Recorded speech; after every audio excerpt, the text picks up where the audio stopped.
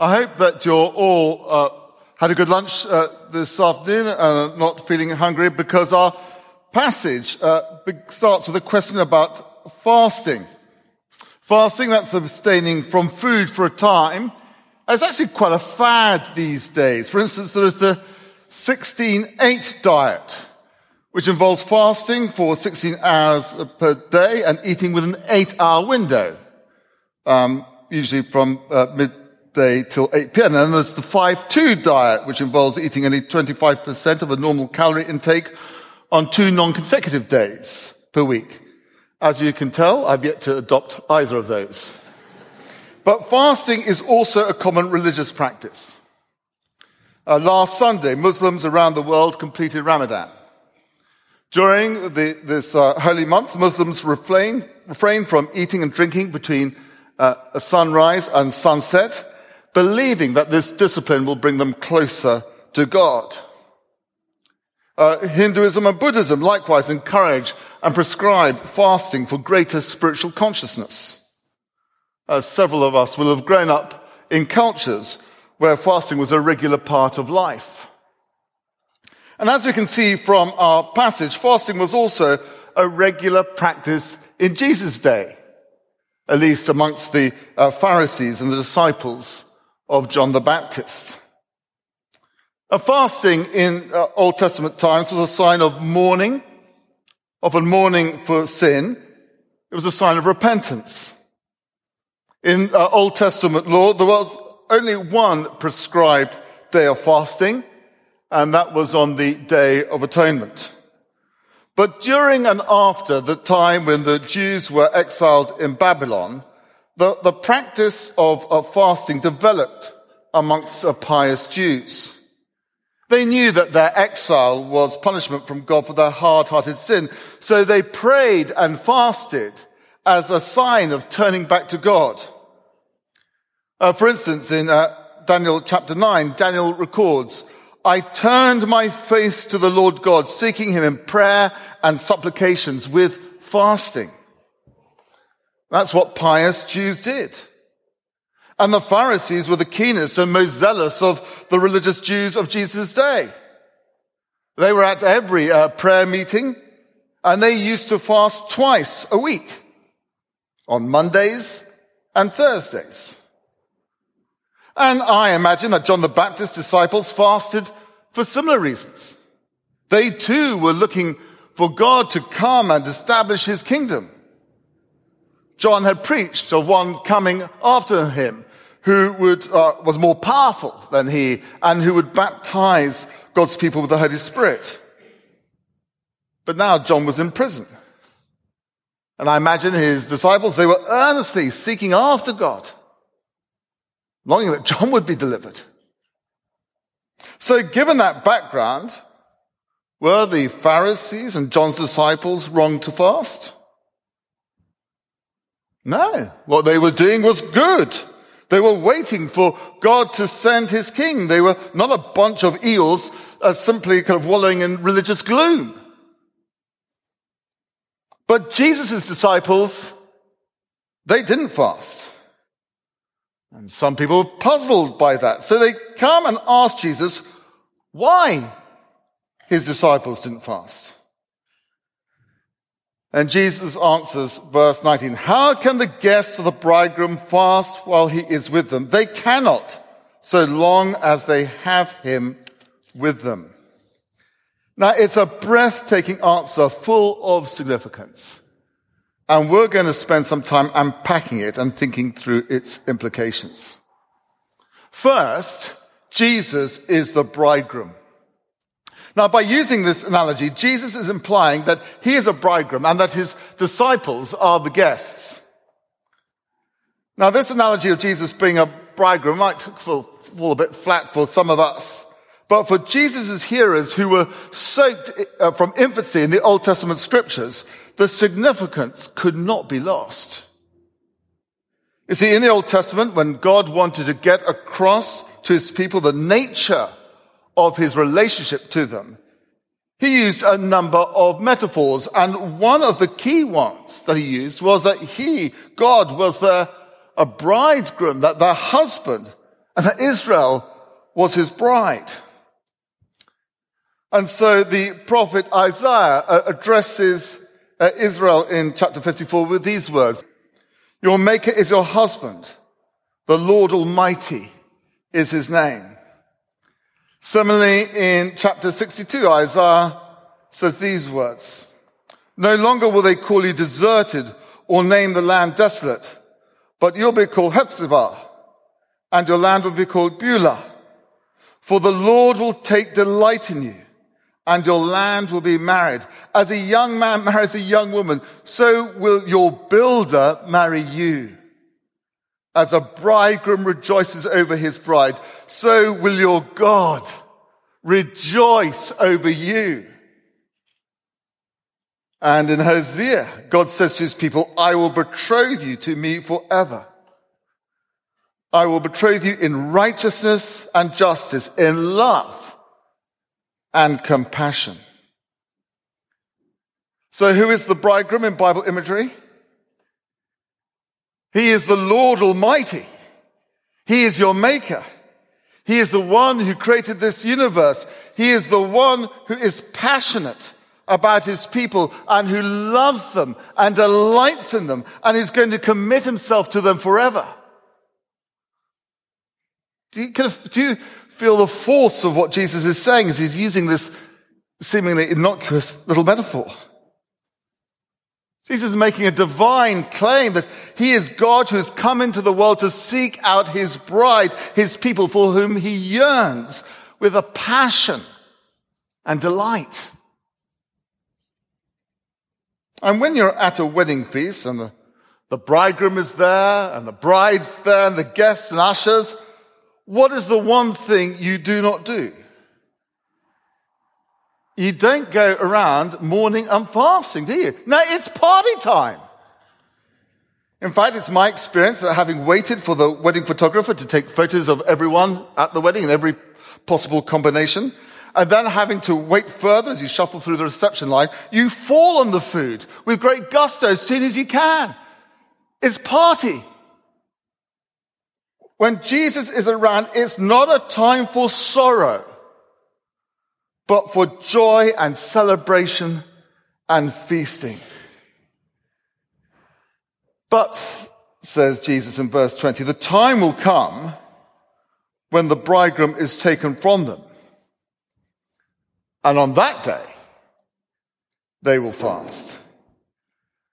Now, this is very significant because it's the first time in Mark's gospel that Jesus speaks of his death. That phrase, taken from them, implies Jesus will be violently removed from his disciples. Even at this early stage, Jesus knows that his mission, his heavenly Father given him, is to die. Such is Jesus' love and passion for his bride, the church. He will willingly go to the cross to pay the penalty for her sins. And Jesus says on that day, when he is violently taken away from his disciples, yes, it would be appropriate to fast. So how does this relate to us?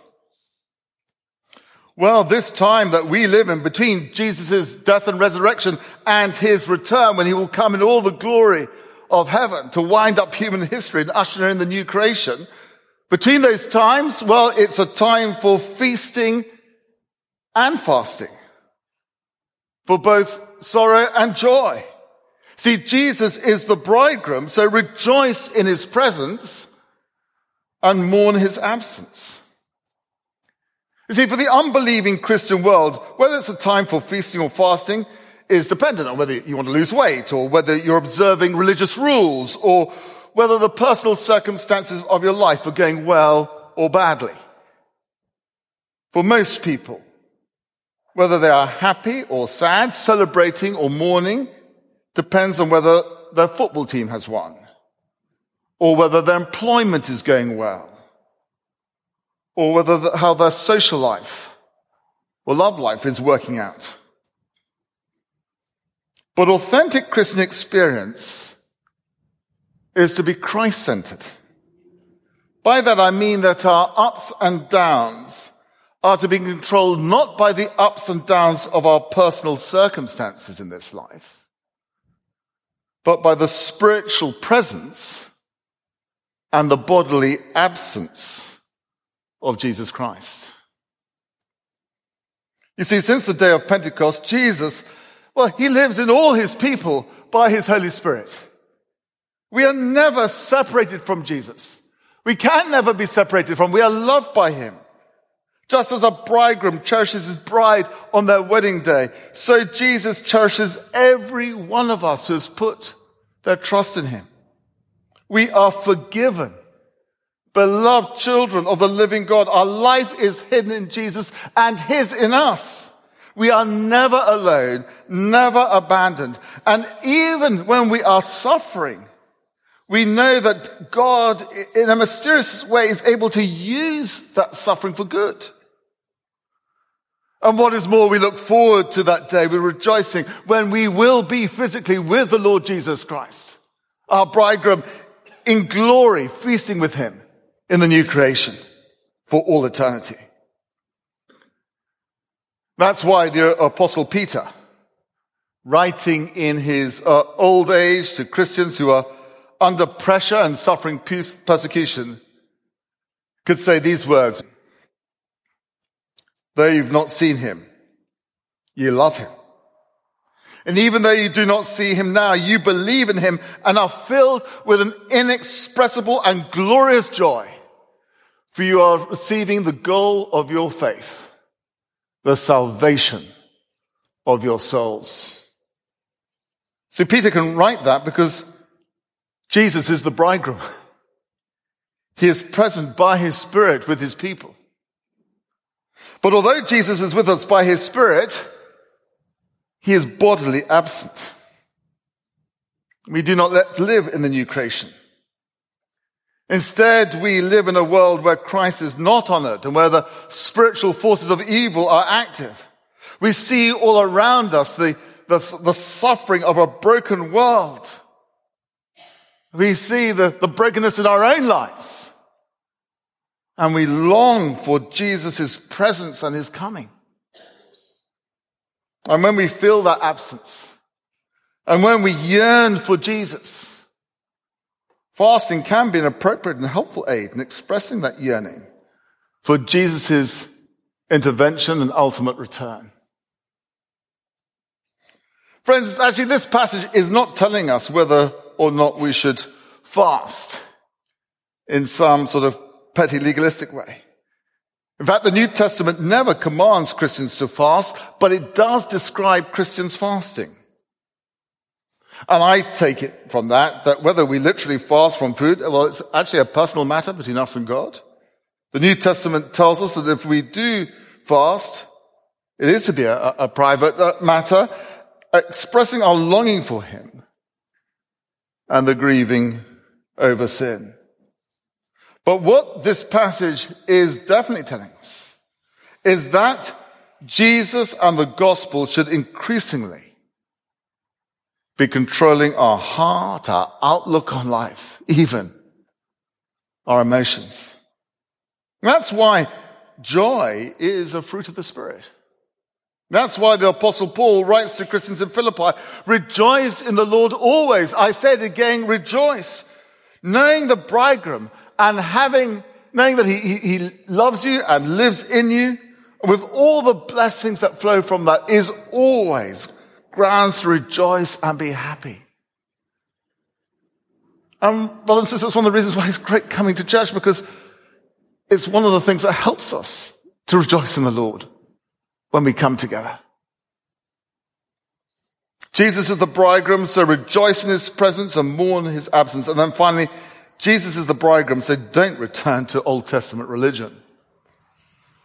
That's what these two little parables in verses 21 and 22 are all about. Verse 21, no one sews a patch of unshrunk cloth on an old garment, otherwise the new piece will pull away from the old, making the tear worse. In the ancient world, you couldn't, or we wouldn't patch an old shirt with a new piece of unshrunk cloth. If he did, when he washed it, the new cloth would shrink, and of course the tear would be worse. You just wouldn't do it. The new cloth and the old shirt are incompatible. No one would be that foolish. And it's similar with the second illustration in verse 22. And no one pours new wine into old wineskins, otherwise the wine will burst the skins, and both the wine and the wineskins will be ruined. No, they pour new wine into new wineskins. Again, in the ancient world, wine was stored in wineskins made from animal hides. New wineskins are soft and pliable. They stretch. So they're suitable for new wine, which is still fermenting and producing gases. The new wineskins will happily cope with that. But old wineskins, well, they're rigid and stiff. And put new wine, and the pressure builds up, and the whole thing bursts. It's actually even worse with bottles. When I was a teenager, my brother and I decided to make some homemade ginger beer. It was in the late 70s, actually during the troubles with the IRA. We were brewing the stuff in our garage, but we didn't release the pressure in the bottles, and they started to explode. And people seriously thought a bomb had gone off. See, in the ancient world, everybody knew that you don't put new wine into old wineskins. The two are incompatible. And both illustrations are making the same point. There is a radical newness in how people are to relate to God with the coming of the bridegroom. Jesus can't be incorporated into what came before. You can't simply patch Jesus onto Old Testament Judaism. It's amazing how easy it is to think of Jesus in that way. I feel there's a bit of a hole in my life. I lack a bit of purpose and spirituality, so I will sew on a Jesus patch. But it won't work. It won't do the trick. It will tear. The danger is that you'll think that there's something wrong with Jesus. Oh, I tried a bit of Christianity, but it didn't work. But the reality is you never understood what Jesus came to do. Jesus didn't come to add to your life. He came to give you a brand new one. And this is what the Pharisees and the teachers of the law failed to see. See, they wanted to add Jesus to their Old Testament religion. But Jesus has come as the fulfillment of all that the Old Testament pointed. He was the one for whom the fasts were longing. He was the one to whom John the Baptist pointed. It's a bit like a space rocket taking off. You know, before takeoff, the rocket is held upright by this massive steel gantries. That gantry is absolutely vital. Without it, the rocket isn't secure. It could fall over. But once the rocket is taking off, a new phase is entered. And if you've seen films of rockets taking off, you know what happens. The gantry falls away. Its job is done. It's now redundant. The coming of Jesus is liftoff in the purposes of God. Things can never be the same again. And it has to be said that the Christian church across the world and down the ages has often been slow to recognize this. They've continued to embrace aspects of Old Testament religion which Jesus has superseded and made redundant. Let me finish by giving a couple of examples. The first is in our attitude to buildings. In the Old Testament, if you wanted to meet with God, you went to a physical building. You went to the temple in Jerusalem, before that, the tabernacle. But now the presence of God is found in Jesus, and it's found in Jesus' people as they gather together in his name. Church buildings are simply that. Buildings used by groups of Christians to meet together. They have no necessary or intrinsic connection with the presence of God, and so we ought never to treat them as though they did. Please don't ever call or ever think of a church building, however beautiful or however impressive, as a house of God. There has only ever been one house of God, and that was the temple in Jerusalem. This lovely, church building, which we're meeting in with, is very precious indeed. Its beauty, its position and size, its historical associations, and which also needs a new roof, is wonderful. But is as much a house of God as the downstairs loo in my home. You see, since the coming of Jesus, there are no holy places. There used to be holy places, but no longer. There are holy people who have been made holy through the work of Christ and the indwelling presence of his Spirit. Church buildings are important. Yes, why? Because people are important.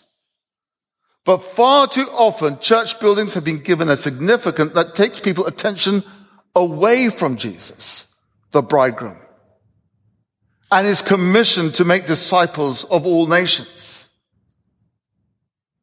And it has restricted new congregations being set up, new churches being established, so that the gospel can be spread. And this leads me on to another area where the Christian church has often wrongly hung on to Old Testament religion.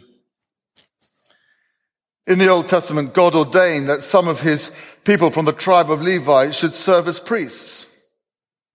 They had several functions, one of which was to teach God's people. That function is as necessary today as it was then. But other functions of the Old Testament priesthood have become obsolete. You see, the priests had to offer on behalf of their fellow Israelites sacrifice for sin.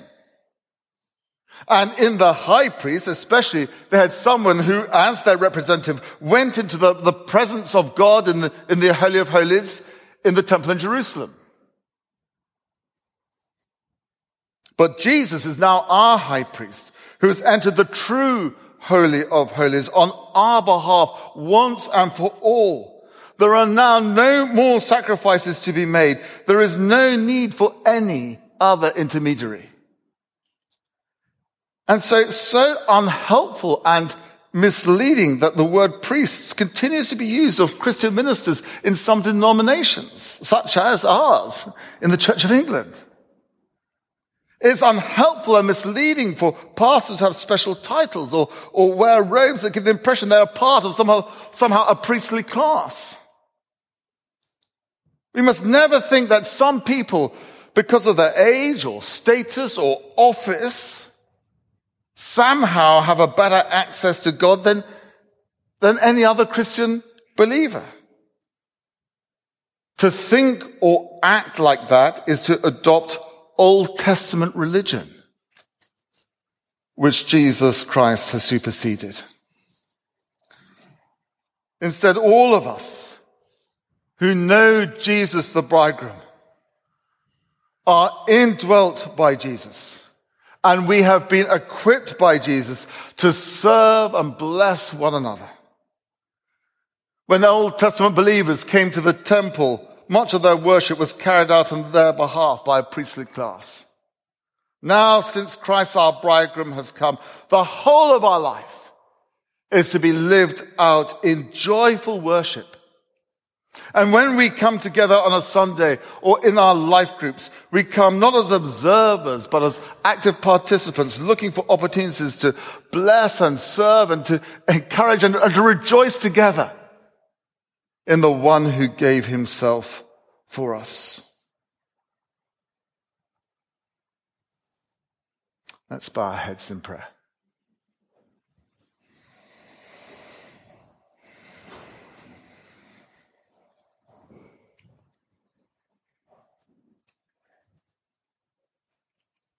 Lord Jesus, we praise you and thank you that you are the bridegroom.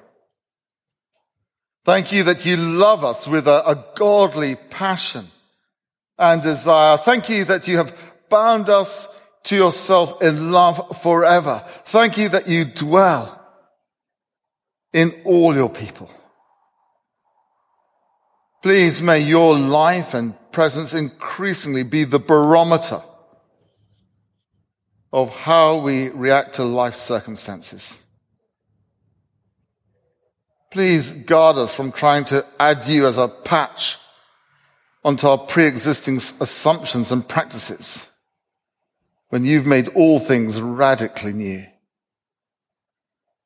For we ask all this in your precious name. Amen.